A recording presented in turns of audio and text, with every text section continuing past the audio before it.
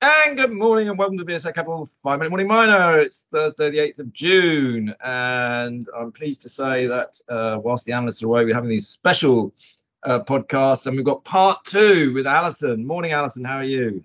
Good morning, Andrew. I'm well, and you?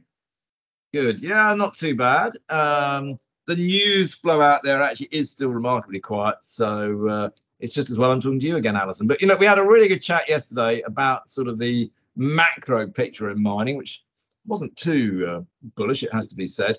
But let's talk a little bit about individual commodities and stocks maybe. And of course, one of the things for your fund is you are actually a hedge fund.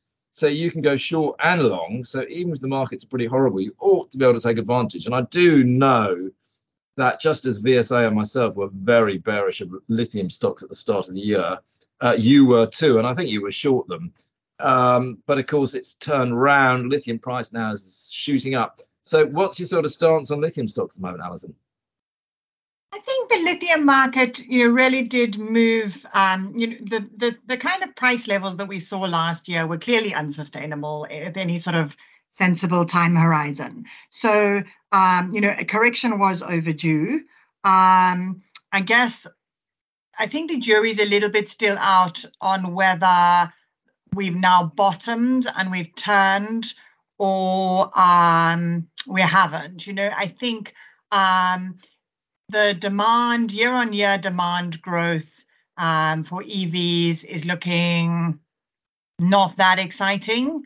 And then you've got quite a lot of new capacity, particularly in the spodumene coming on. That said, I think people had got very bearish. Some of the traders had got very bearish and had positioned quite negatively. And, clearly there's a bit of restocking and kind of shaking out and rationalizing underway as well. So, I think it's a little bit of a mixed bag in lithium. Yeah, it's also, you've got a lot of different countries producing with different regimes, with different rules. And you've also got different commodities sources, if you see what I mean, from the brines to the hard rocks to the clays and that sort of thing. So it's quite a complex market in truth, isn't it? And you have to look at sort of individual companies to a large extent. I don't know, is there any particular company you really like at the moment? We are shareholders in Galan Lithium, which is a small Australian listed development company. Very good grades. It's a brine, it's Argentinian brines. And yeah, it's one we like. We've held it for quite a while. So, that's something that, in amongst the kind of noise of what's the commodity price doing, what we always looking for is to say, are there companies out there that have truly world-class assets that, in due course will come to the market? Yeah. Okay. Well, look, there's a little bit on lithium. What's your other sort of favorite commodity at the moment? We've got quite a bit of platinum, and specifically that we've got platinum metal or ETFs rather than the producers, because our stance on it is twofold. From the demand side, I think you got the substitution from palladium into platinum, which is big, and really kind of firmly underway. And then on the supply side, we think the South African supply is going to fall short. We're just watching the electricity situation there unfolding. And to a large extent, the mines have been somewhat immune to that up until now. But there's some signs that that's, kind of getting to be on the pointy end. Do you hold any gold or silver? Yeah, a little bit of each. I think some of the gold producers are looking surprisingly cheap given how good the gold price is. Historically, what you've seen is a kind of an overshoot on the equities. So when the gold price is high, the equities price in a gold price that's even higher, and sort of, run ahead or kind of over exaggerate those peaks and troughs. But what you're seeing now is the opposite, which is the gold price is high, but then the equities of some of the juniors have got free cash flow yields, 20%, even 30% free cash flow yield, which is pretty unheard of. So they kind of look like, at spot value plays, which is quite rare in the gold space. So let's say you very rarely see that. So what's your favorite stock? What's your favorite stock there? What have you got a big position in? Oh, I'm not going to talk my gold stocks because they're kind of quite active in them. So I probably better rather not. But we got a range of things. We like some of the smaller producers where they've got existing assets and then kind of more coming online or more optionality in the bag. I like a little bit of secrecy there. And silver, I mean, I have a view that silver is actually a better commodity to be in than gold. Would you agree with that? Is there anything you like in silver?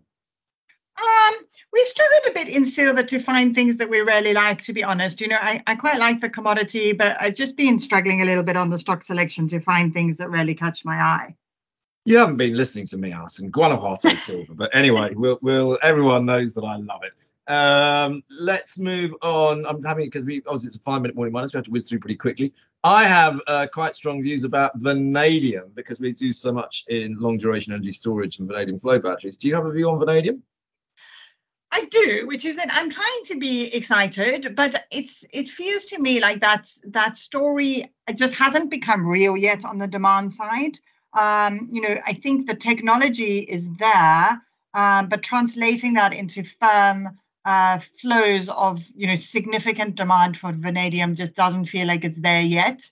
That said, the vanadium price is not high. I mean, it's pretty low. So normally, that's where we do like to sort of, look at stuff is at the bottom and not at the top. So I think there's probably some opportunity there. So is there anything you're very negative on at the moment? I won't ask you for your shorts because you're clearly not going to tell me.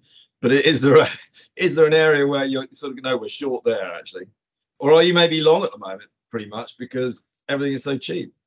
Yeah, no, we're not. We're quite cautiously positioned overall at the moment, but that's less kind of aggressive shorts and more sort of dry powder, sort of standing a little bit by the side and waiting for some stuff to shake out and some really exciting opportunities to emerge.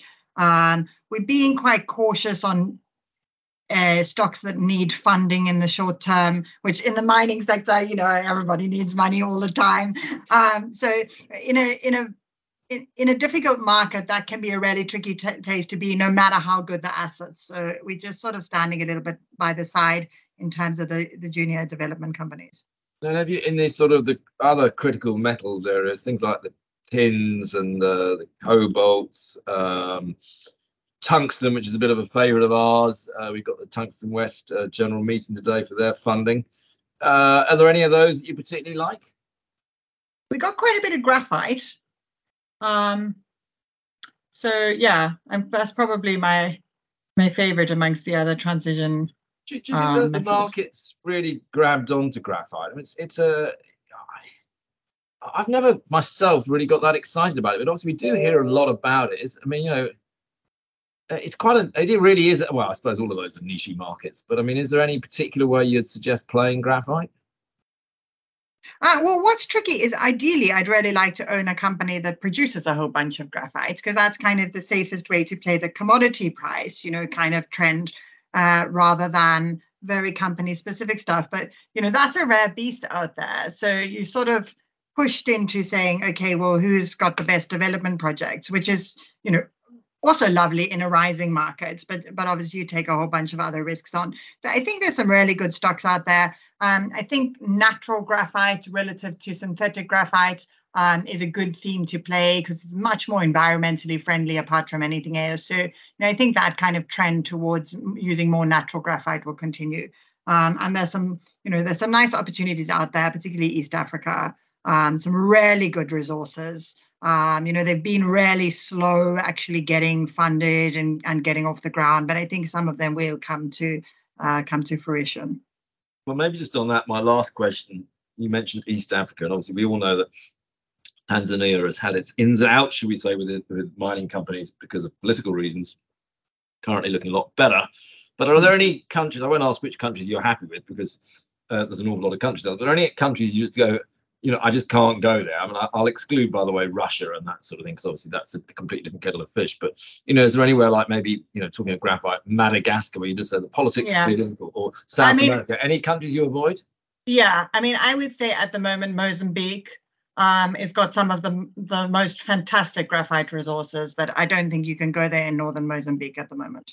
All right, but I mean, regardless of graphite, any commodity, any countries, they're on your no list. Yeah, otherwise, really, probably just Russia. Otherwise, we tend to take a view that at a portfolio level, we're not a private equity fund. We don't only hold 3 projects, so we can afford to take quite a bit of political risk, and it's perhaps that freedom that we have, and then at a portfolio level, that's kind of manageable. Well, that's pretty interesting, actually, because I think a lot of people do have those no areas, but that also can create value. But anyway, look, Alison, that's our sort of 10 minutes up. Really appreciate you coming on these last couple of days. I hope everybody has enjoyed it. Any further messages for Alison, do DM us.